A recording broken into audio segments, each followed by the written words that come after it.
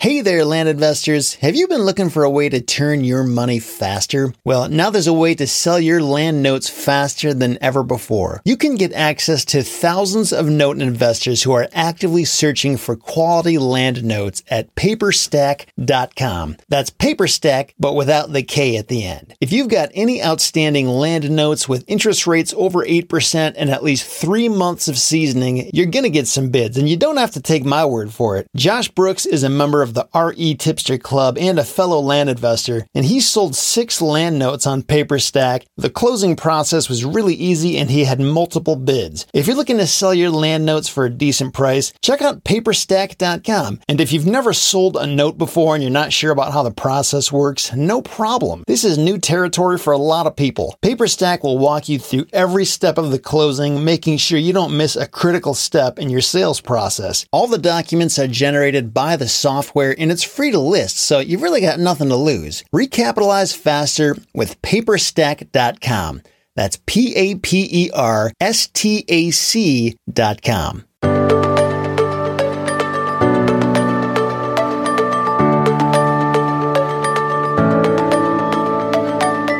Hey everybody, how's it going? This is Seth Williams from retipster.com. Today I'm talking with my friend Mike Marshall about land entitlements. Believe it or not, I didn't know hardly anything about the concept of getting entitlements until about a year ago, because for most of my land investing career, I'd never really done anything with any of the vacant lots I flipped. I just bought them for really cheap, did nothing to them, and then turned around and resold them for a higher price. And that's all good and fine. And there's certainly some advantages to taking that approach. But what if you do want to develop your land? Or even if you don't want to develop it yourself, but you want to obtain all the necessary approvals from the local government so that the next guy can start developing it. And this is called the entitlement process. And land entitlement is a legal process where a real estate developer or landowner can obtain approval from the local governing body for their development plans. And when a property receives its entitlements, even if you don't end up developing that property, it brings certainty to the equation. So you know a property can be used for a specific purpose and developed in a certain way. So, the next person doesn't have to buy the property wondering if they'll be able to use it for their intended purpose. If you can get it there for them, it can really make an impact on the value of it and even just the marketability of it. I'm talking with Mike Marshall because he's an expert in this stuff with about 20 years of experience in this whole land entitlement space. He knows all about how to get entitlements that add value to a property without ever having to touch it. Whether it's subdivisions or changing the use permits or zoning changes or a full-scale development, any of that kind of thing, Mike knows how to help investors navigate the regulatory waters on their pathway towards entitlement approval. So, Mike, welcome. How are you doing? Doing great. Thank you. Thanks for having me. Yeah, absolutely. It's just start from the very beginning. What are some examples of when land entitlements would be required? Like, is this just for building a new building, or when does this kind of thing come into play? Sure. In general, people think of entitlements, you're really kind of associating it with physical development of some kind of the property. Mm-hmm. I would say, though, at the beginning that, every jurisdiction is different. And so not every jurisdiction will require entitlements for the exact same process or the exact same request. So it does vary across the landscape, but there is some general commonalities. Kind of most basic end, if you want to just have an existing lot and you want to build a single family house on it, that will usually require some sort of entitlement. It's usually referred to as a site plan review or something along those lines. At the most basic level, a single family house will require that. Moving up from there, if you wanted to do as like a lot split, like a simple subdivision, that would require an entitlement. And it kind of keeps going up in there in terms of intensity of development all the way up, to commercial buildings and regional malls and all of those things. So everything that is essentially development oriented is going to require an entitlement of some kind. And so when I say development, that's usually going to be some sort of vertical development coming up out of the ground that's going to trigger an entitlement of some kind. And by the way, Mike wrote literally the best article on the internet about all this stuff. So I'm going to link to it beneath this video if you happen to be watching this on YouTube. In that article, we listed out several different examples. I think one of them was putting in a road, that kind of thing. Is that just for like private roads? Because when I think of a road, I don't think of like a vertical development necessarily, but that still could require entitlements. Yeah, absolutely. Like the road would be associated with the actual entitlement approval as a whole. So I gotcha. if you're doing like a subdivision that required a road off of the main access road, that would be part of the subdivision. That would be part of the entitlement. So yeah, that would be wrapped in together. Okay, gotcha. And what does this entitlement process typically look like? Like what steps are involved? How long does it take? How bureaucratic is it? And I'm sure this is a extremely broad question. I'm sure it varies a lot depending on where you're doing this and what's required and what you're trying to develop. But any like 50,000 foot view of what the process looks like? Sure. Yeah, absolutely. And you're absolutely right. It does vary across the board, and it does vary based on the type of project that you're working on. But let's just say, a single family house, for example, on an existing lot, that may take somewhere in the realm of 4 months to get through the entitlement process. And in terms of what the process looks like itself, generally what you're looking at doing first is you want to do like a pre-application meeting. And sometimes you'll do that before you even own or control the property, but you're going to go into the local jurisdiction. You're going to meet with their staff. You're going to have this pre-application meeting. You're going to give them a general idea as far as what you're proposing. You're going to try to figure out, are there any red flags that's going to kill my deal right from the outset? Mm-hmm. And you want to know that, obviously, preferably before you actually close on the property. That's really the first key step. And sometimes, you go to that step and it kills the deal. And that's good to know, because then you can just move on to the next one. But if you kind of go through that part of the process and you're getting still green lights from the jurisdiction, then the next thing is the actual application submittal itself. And when you do the application submittal itself, it's really important to understand that you have to do a complete application package going right in on the day one.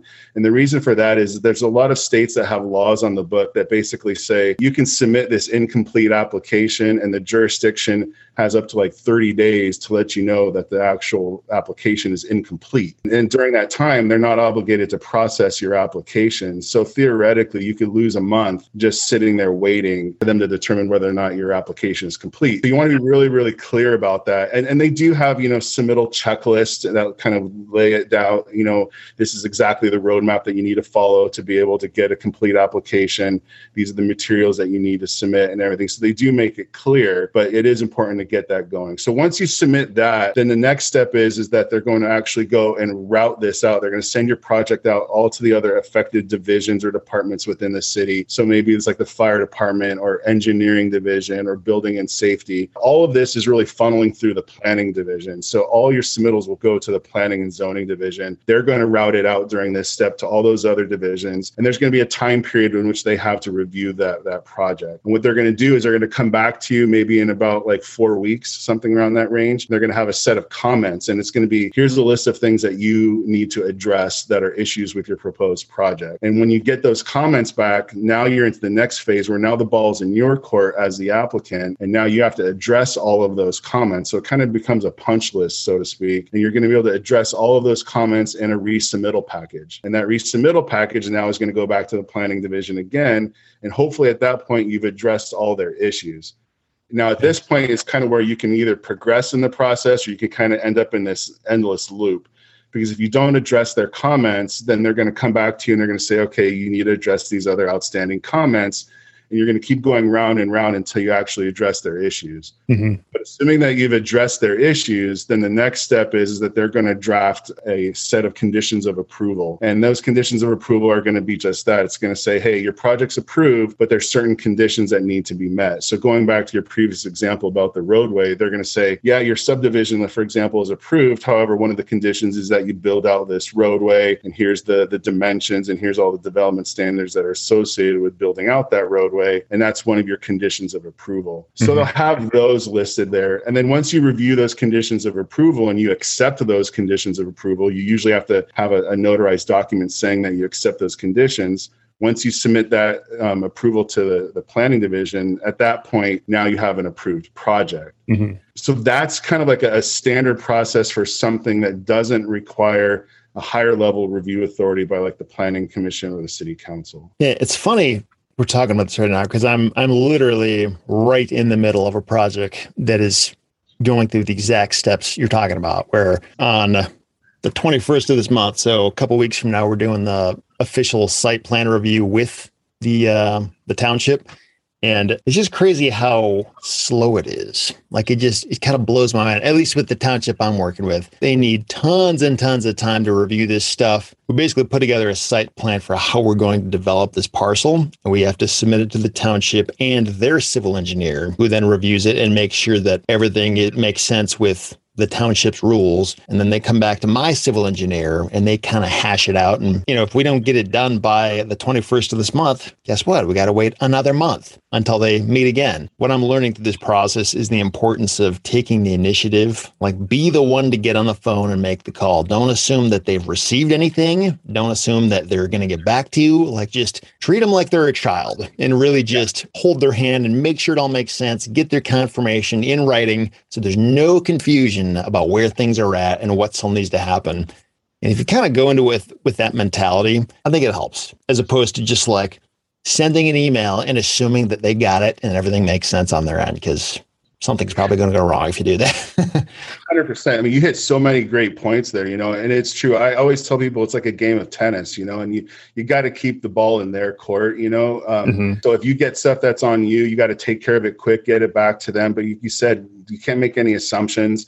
You have to go in and really, like you said, hold their hand. And not to speak too negatively, but there's really not a motivation or anything for them to really push your project forward. Yeah. The only time that there's a motivation for them is really when you have to play the politics side of it and go to like a planning commissioner or a council member or somebody like that and have them push on their staff to get your project moving forward. Because without that, a lot of times you're going to run into exactly what you're experiencing. Yeah. And I know, like in my particular deal that I'm working on, when I bought it, it was a residential parcel of land and I got it rezoned to commercial. That was the first step. And now the next step is what I'm doing right now, the site plan review, like getting the entitlements. So zoning versus entitlements, they're not the same thing, but I feel like a lot of people understandably could confuse the two and think they're synonymous somehow. So what is the difference between zoning and entitlements? So if this whole thing were a game, so to speak, zoning would be the rules to the game. And then the entitlements would be like you winning the game, like that's like the reward at the end of it. So zoning is kind of like the regulations, and it tells you here's how property is to be developed within this jurisdiction. And then the entitlement itself is the actual approval. It's the vested right that's granted to the property owner to develop their property in the fashion in which it was approved for. Mm-hmm. Yeah. And so those are the two distinctions, or the one distinction. Yeah. So it's kind of like zoning is like a big, wide bucket. Like you can do something commercial here, something along the lines. And then the entitlements is like, you can do this very specific thing. Like we've seen exactly what you plan to do, and that is okay. Yeah, right? Absolutely. Yeah. That's correct. What if I get a site plan reviewed and approved, but then something changes to that site plan? It's like, oh, I actually want to move the building over here now, or I want to use gravel instead of asphalt or something like that. Like at what point do you have to then go back and get another approval on that change? So it depends on the degree or the severity of the change, and so most oftentimes within the zoning code itself, they'll have parameters that are set to address that issue. Mm-hmm. And so sometimes it might be a percentage thing. So it says, if you change up to 10% of the project, and that's very vague, but it'll say 10% of the project, it can be done administratively. So there's no other review process. It's almost like a memo to file type of situation. However, if you go above 10 and less than 50% of a change, then it's something else.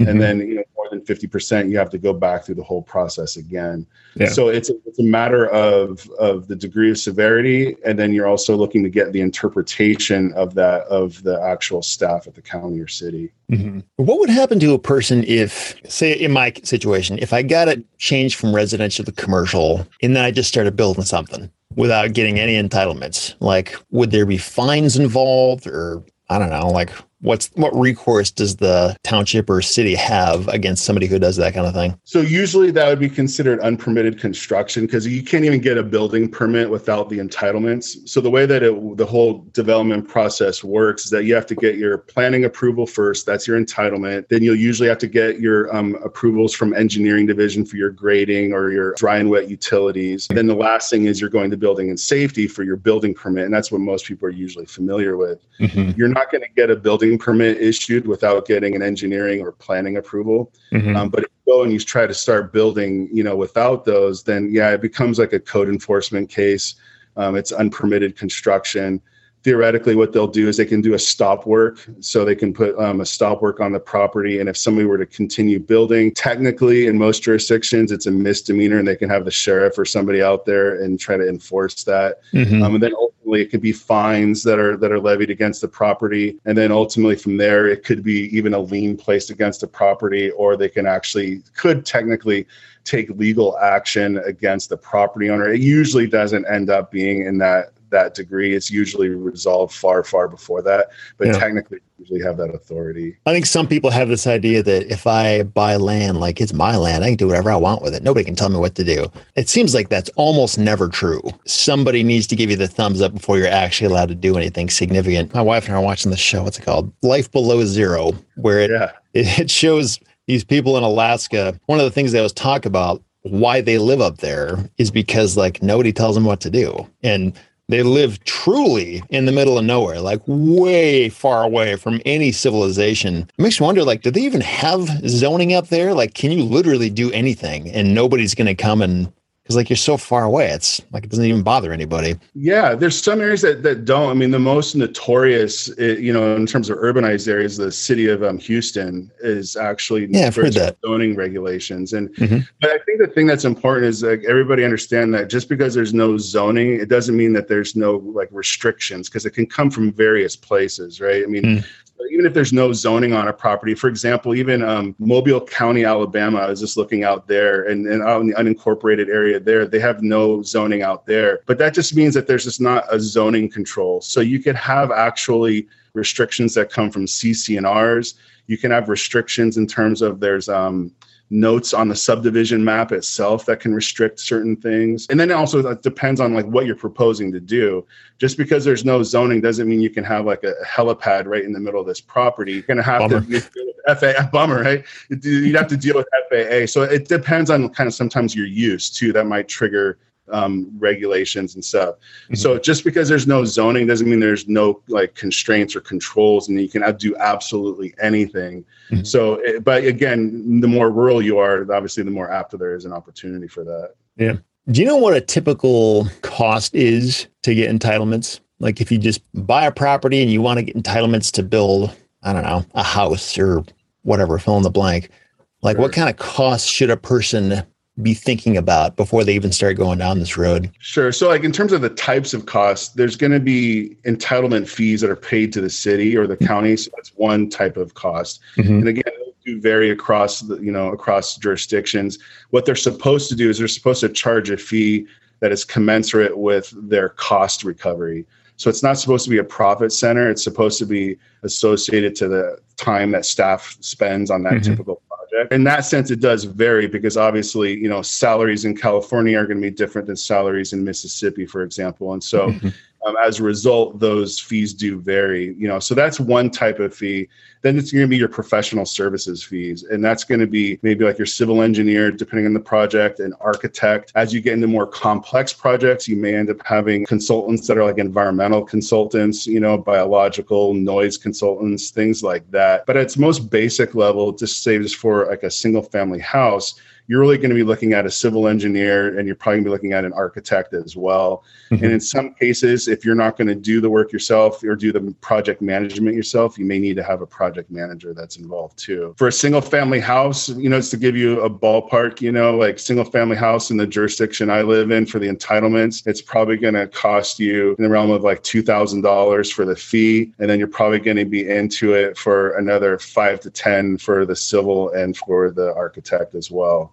So that's kind of like a general ballpark. And again, that's just for a basic single family house. Yeah. I know, just to give people an example for myself with the project I'm working on, I've probably committed to $35,000 just in various due diligence and site plan and fees to the county, that kind of stuff. But not all of that was required necessarily. Some of it was just stuff that I chose to do. Like, for example, the phase 1 environmental. I mean, that's wise to do, but I don't think the township would say you have to get a phase 1. It's just I chose to do that. But like for my civil engineer, for the work that they've done just on the site plan and engineering, I've paid them $12,000 for that. And then the township is, I think it's a couple $1,000s there for the zoning change. That was $600. I feel like there's a couple other things too. Like I got a geotechnical investigation and a topographical survey. I guess needless to say, in my situation, probably like 15 to 20 grand is what I have into it so far. I wouldn't have been comfortable paying for any of that if I wasn't already really sure that this was going to work. It was a deal that made no sense, kind of like what Mike was saying earlier, where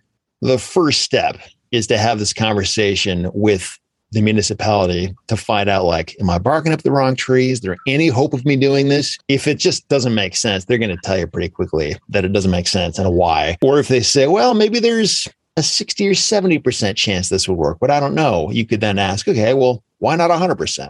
Like, what makes you unsure about that? And really just figure out what the level of uncertainty is. To give you an idea, as far as like the difference in prices, you're saying a $600 for a zone change, where I'm at, you actually have to pay closer to $42,000 for a zone change. Are you kidding? Yeah. Why? Why is that so much? That's in California, right? Right. It's in California. And, so everything that's associated with that. But one of the reasons is that the way that the zoning code works in a lot of states or a lot of jurisdictions is that it's also tied to their general plan. Mm-hmm. And so when you change the zoning, you actually have to change the general plan at the same time. Their perspective, you're changing two documents at once. I see. And so it requires a different level of review and everything. And so that's how they can that. But still, $42,000 is pretty excessive. And I know in my situation, the $600, again, that's just for the zoning change, nothing else. But it's a township that, I don't want to say it's out in the boonies necessarily, but it is absolutely not like Southern California or any place in California, really. It's in West Michigan. It's not part of any big city or anything like that. So the whole township office is basically like a giant barn. It's not a super complicated thing. So the cost probably does have a lot to do with the different levels of bureaucracy you have to go through to get the changes done.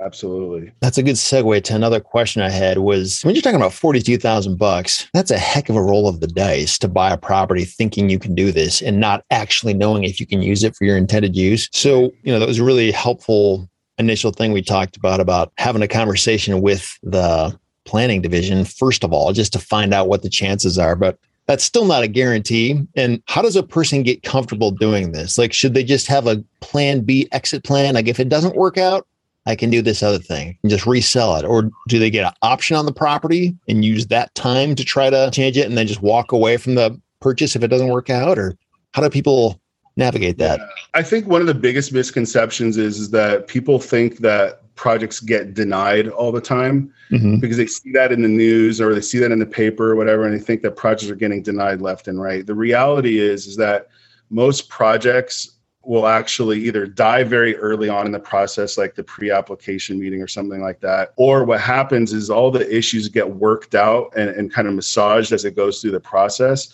to where the point where everybody that's making the decision has some comfort level with it. Mm-hmm. And so that being said, if you're getting green lights going in, that doesn't mean that there's going to be not issues as you go throughout, but there is a likelihood that you're going to get some resolution because you're going to work those things out. There's certain things that they have that are called findings. There's certain findings that need to be made to be able to approve certain entitlements, and they change and they're different based on jurisdiction. But for example, one of the biggest ones is like, hey, is what they're proposing consistent with the general plan for the city, or sometimes called the comprehensive plan?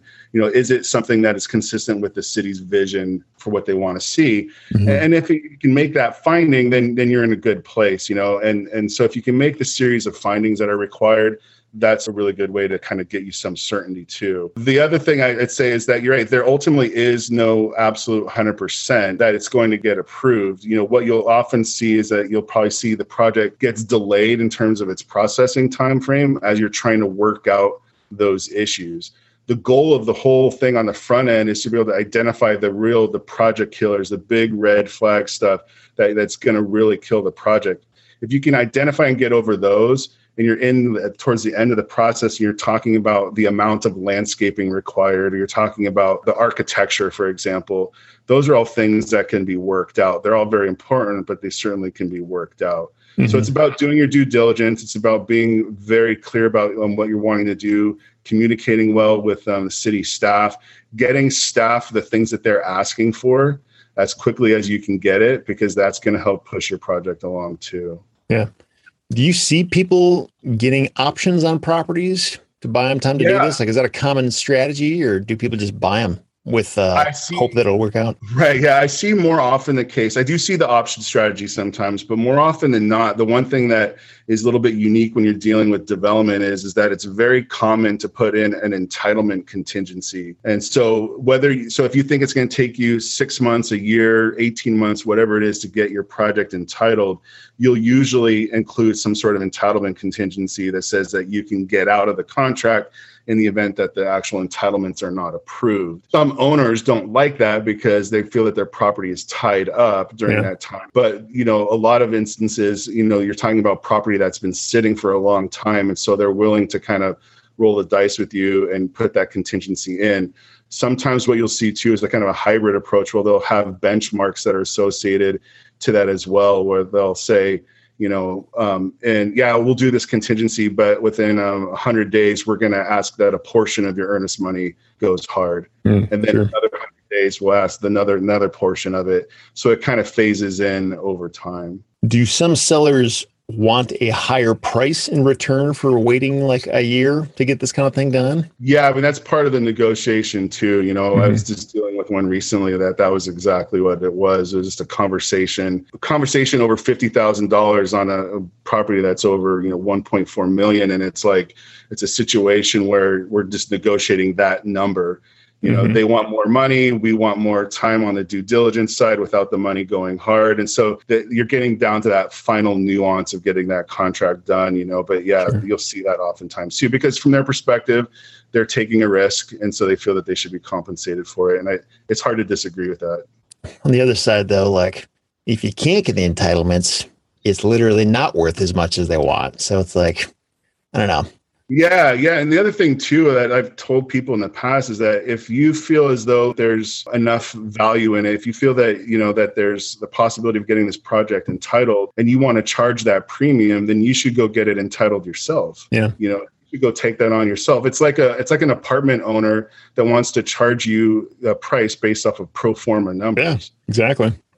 I'm not going to pay that price. If you want that price, then go, add value and do all the changes that you need to do. Then we'll talk. I'm not buying a stabilized asset. I'm buying some opportunity to add value. Yeah. So that's my take on it a lot of times. Yeah.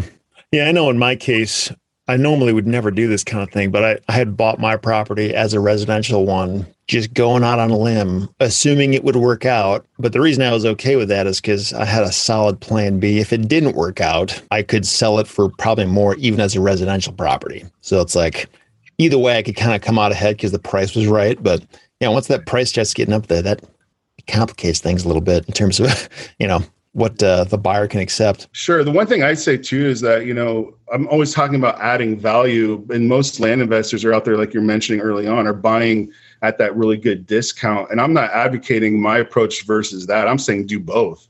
Yeah. Go out there and buy at the greatest value that you can buy, and then just know that you have the opportunity to create better margins by doing this or something else. For that. I know a lot of the land flippers who just buy lots, do nothing to them, and then resell them for more. What should they be looking at in terms of spotting opportunities for hey, maybe I could get entitlements here? If there's an obvious highest and best use for it, but it's not entitled yet, they could do that. Or I don't know, what should they look for in terms of, is it worth all the hassle to do entitlements for this? Yeah, I think, if you're looking at it from a rezoning perspective, if you're looking at a residential property that's adjacent to a bunch of commercially zoned property, then that's a really good tell that, hey, this is an opportunity to rezone this one to commercial. What you're never going to see, though, is you're never going to see a jurisdiction approve what they call spot zoning. So if you're, in a whole line of properties that are all, zoned residential, and you want yours to be this commercial island, they're not going to approve it. So it has to be consistent with the surrounding land uses. So in terms of rezoning, that's one thing I'd look for. Subdivisions, a big thing is just looking for large acreage, right? So, the larger acreage you have, the better. Especially if you're looking at large acreage in close to urbanized settings, because in general, you're going to have smaller lot size requirements as you go into the urban core. When that happens and you come across larger acreage closer to the urban core, there's a greater propensity for there to be a subdivision opportunity. Yeah, it almost kind of reminds me of somebody who says, I'm going to put ceramic tile in this kitchen of my house before I sell it because that's going to make it better. But maybe the buyer doesn't want ceramic tile. Maybe they want something else. Or maybe they don't want granite countertops or green paint, even though you think it's great. So it almost seems a little presumptuous to like go through the steps of getting it entitled when you don't actually know if that's the end use, unless it's like super obvious. Like there is one use that makes sense for this and it's not currently there. So let's get it there. The one thing that I advocate is to really kind of work the process in reverse and try to identify a buyer before you even go into this. Sure. So if you go and you just using the home building idea, you're going to have a variety of, local home builders. And I'm not talking about the big, DR Hortons and Parties and these big guys. I'm talking about more regional builders, and so if you're looking at a property and you're kind of doing your due diligence and you think that there's an opportunity to do a value play in that, I would just contact the local builders and just say, hey, look, I have a potential opportunity. This is what I'm looking at. What would you actually buy this property for? And the way that they work at it is they kind of do what's called like a residual land value type of analysis. And they're looking at it going, well, we know that the property and it's built out as a single family house, it's going to sell for $500,000. We know that our costs of construction are maybe like 62%. We know that we're looking at a fixed profit margin for our business of 10 to 12%. So they go down and they work that out and they can figure out what their max is that they can actually pay for that property. So they'll know that going in. And if they can kind of give you that idea, then that tells you a couple things. One is their demand. And then two, what the price point is, because that'll help you in terms of what you try to get it at. When I was talking with Josiah in episode 105 of the podcast, he did something very similar to that. It wasn't for the purpose of getting entitlements, but he did find a builder and just get a really specific idea of like, what would you pay for this? And kind of use that to back into his offer price. So It's a good strategy, especially if there is a obvious big builder nearby that would be able to use that kind of property. If I have a property and I think it makes sense to get the entitlements, but I don't want to do any of the work, I just want to find somebody and pay them to jump in and do it for me. Is there such a thing? Like, are there companies that do this? Or I know, for example, my civil engineer, like they do a lot of stuff. It's not just civil engineering. Like they'll go to the township for you, change zoning for you, and they'll do surveys for you and environmental stuff and geotechnical and all this stuff. So do you find a big engineering firm like that offers an array of services like this? Or is there another kind of specialist that can do this kind of work for you? Yeah, that happens a lot where it's like the civil engineer or the architect will take on that role, what I'll refer to as like the project manager, where they're going in and working face to face or kind of the face of the project with the city. And so that certainly happens as you get to like when you're in like the single family type of project or you're getting to smaller subdivisions. But as you get kind of more advanced, when you're getting to like rezoning and things like that, then you start looking at really needing a project manager that's maybe like a land use consultant, specializes in those kind of things, because it's a different game at that point. It's not just the technical side of it. It's also understanding land use in general, understanding the zoning code, and then also being able to work the relationships, that are necessary to kind of help get your project through. So that land use consultant really becomes your project manager, and they become really important at that phase. Who are all the different players that should be on your team in terms of helping this happen? Do you need an attorney or a surveyor or a civil engineer? Like, who are all the different people that are typically involved in this kind of thing? Yeah, I would certainly hold off on the attorney for as long as you can, because just the costs associated. But then also, if they're not needed, sometimes they kind of muddy the waters a little bit, truthfully. But what I would say is that as you get into the really complex one, it's certainly wise to have one on retainer. And there are attorneys that kind of do this project management role as well. So if that's something that's appropriate for your project, you can certainly do that. But with almost any project, you're going to need a civil engineer. Or if you're doing some subdivisions in some jurisdictions, they don't require a civil engineer. You can get away with just a land surveyor. Some types of subdivisions in Texas, for example, and there's other places as well, they just require a land surveyor, not a civil engineer. And then oftentimes you'll need an architect. So I'd say like the big two are really the civil engineer and the architect. As a project gets more complex, then you might have specialty consultants that come in based on the circumstances. I'm curious, how risky is it? Like, have you seen a lot of cases of people who went out on a limb, bought the property, did all the work, spent all the money, and it still failed, and they just had to hang their head and walk away? Like, how often does that kind of thing happen? I don't see it happen where they are turned away, like they submit for like the actual entitlement application and they find out in the middle somewhere that it's just not going to work and they turn around and walk away from it. Mm-hmm. What I see very often is I see people will buy property not knowing what it can be used for, and they make assumptions based on surrounding land uses. Mm-hmm. And then they find out that the zoning code doesn't allow for their use, and there's really no way to rezone out of it. There's no way to get any kind of change. The jurisdiction's not supportive of it. And so they end up in a scenario where they have an illegal or unpermitted land use. And now you're back in that code enforcement conversation again. Yeah. It can get kind of ugly in those situations. Yeah, I guess what I don't love about the process is that I'm somebody who likes to bet on sure things. Like, there is no way I'm going to lose on this because it's worth way more than I'm paying for it on closing day. It can only go up. Like, that's kind of my mentality usually. But I think you just kind of have to let go of that a little bit because, like, you have to spend money to get the people involved. And you can certainly have these conversations that will be very revealing ahead of time that don't cost anything. Just asking the township or the city, like, am I crazy for doing this or could this work out? And they'll tell you, but it's still not 100% certainty. Like, there's still money that has to be spent, and it's possible that there will be waste there. But I think that's just the name of the game when you start getting out of that hardcore land flipping space. Yeah, I agree with everything you said. I mean, it's certainly not 100% certain. There's ways to mitigate or manage the risk, or at least, decrease it to a level where somebody's comfortable with it.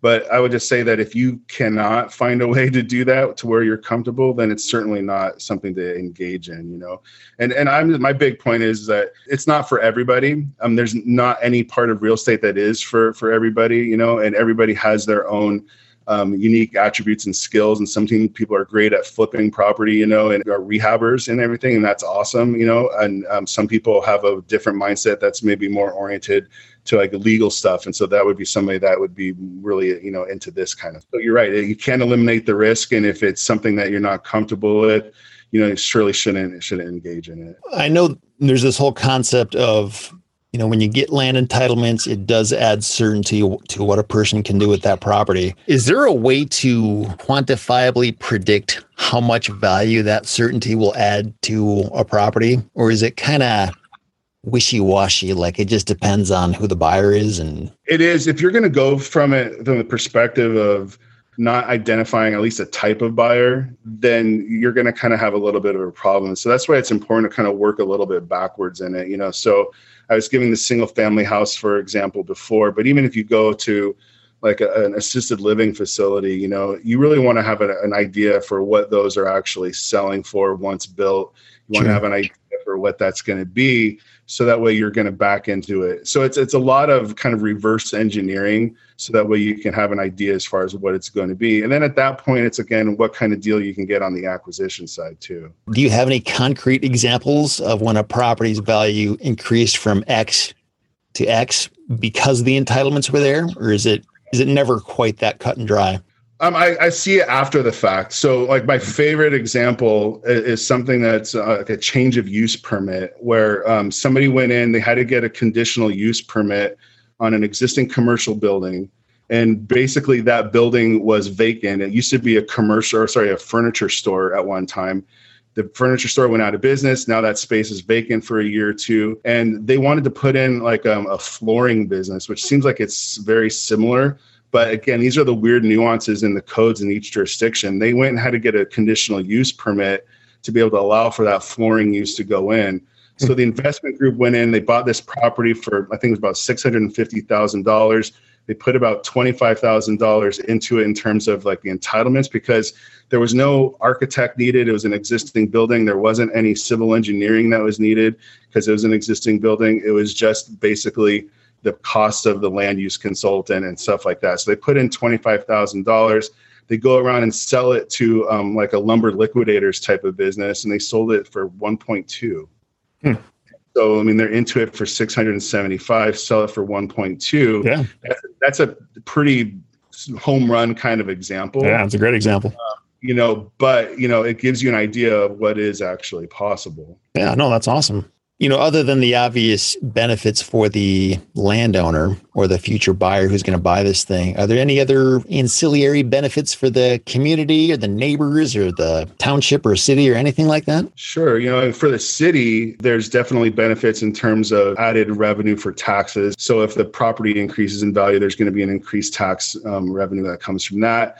If you get commercial uses in there, there's going to be increased sales tax revenue that'll come from there as well. Then obviously, if you're going to be improving one building, your neighbors, hopefully are going to feel as though they're supportive of it because it has the opportunity to improve the value of their properties as well. Mm-hmm. That's a two-sided coin too, because if it's a use that is obnoxious for some reason, or impactful, then it could have the alternate result in terms of being like a negative impact. But that's what the whole planning process is about, identifying and mitigating potentially negative impacts. So theoretically, by developing a property, you're improving the value of the other properties as well that are surrounding. And I think the last thing I'd say is just more from like an intrinsic point of view is that by doing this, you feel as though you're kind of having a hand in creating positive change within your community. You have the ability to do something that's positive. The most clear-cut example, when I'm here in California, we're going through a massive housing shortage, and the state is struggling to find ways to create legislation to streamline this development process. And so the things that I'm talking about has the opportunity of putting more housing on the ground. And obviously there's just like an intrinsic reward that's associated to that too, the benefit of housing people as well. And so that's something that I try to push too. Yeah, I can't say it's, I'm not even close to the finish line on my project, but it is fun to just think about, like, I'm not just flipping something, like I'm actually changing it. It's similar to a house flipper who buys a dump. And when they're done with it, it's beautiful. Like being able to actually see that change is fun. I mean, that's why they make TV shows about this stuff, because it's cool to see the transformation and cool to see something go from something that's not that cool to really amazing at the end. So it's fun to just be part of that. Yeah, absolutely. It just kind of allows you to be creative and find nuances that are within the rules themselves, and finding ways to do things that are creative and have a positive impact. And so that's definitely a benefit too. I know I mentioned earlier on, you've been doing this for about 20 years. What exactly has your role been? Like, how do you know all this stuff? Yeah, I started out actually working inside the planning division of a local city, and I did that both here in California and in Texas. That's how I kind of got the experience of what this whole zoning and entitlement world is like. And then just gradually I'd have people that I worked with internally, they'd say, hey, I'm working on a project in another city, is it something that you can help out with, And so I just started helping out on the side, and it just started kind of growing from there. I started doing that kind of half and half for a long time, to the point where I could do it full time. And that was the whole goal, obviously. During that whole process, I started flipping land myself. And then to the day where I'm at right now, as I do a lot of kind of consulting work, helping land investors finding these opportunities and actually bringing them through to fruition. And so kind of in my evolution. Do you have a website or a service where you help people do this kind of thing? Yeah, I do. On our website, our company is called Tolosa Property Group. So it's TOLOSA propertygroup.com. And on that website, we have a few different things. We have some courses that we've done. We have a lot of free information that's on there on our blog as well. But we also have consulting services that we make available for this kind of thing. So it could just be one-off consulting where somebody just has a question, they want to talk over a certain property, or if they even want to talk about like project management roles and stuff like that, there's those kind of things as well. And Mike, we have a version of his course about rezoning properties in the Land Investing Masterclass.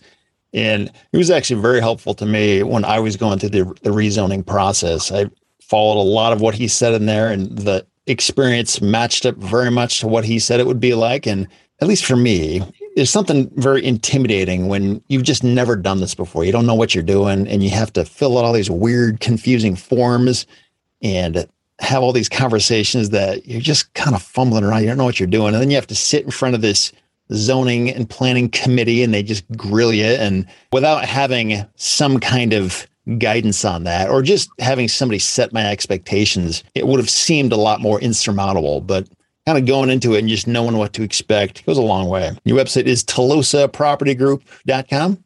That's right. Yeah, I'll include a link to that beneath this video or in the show notes, depending on where you're watching or listening to this. Yeah, Mike, is there anything else we should know about just the general subject of land entitlements, or does that cover pretty much everything?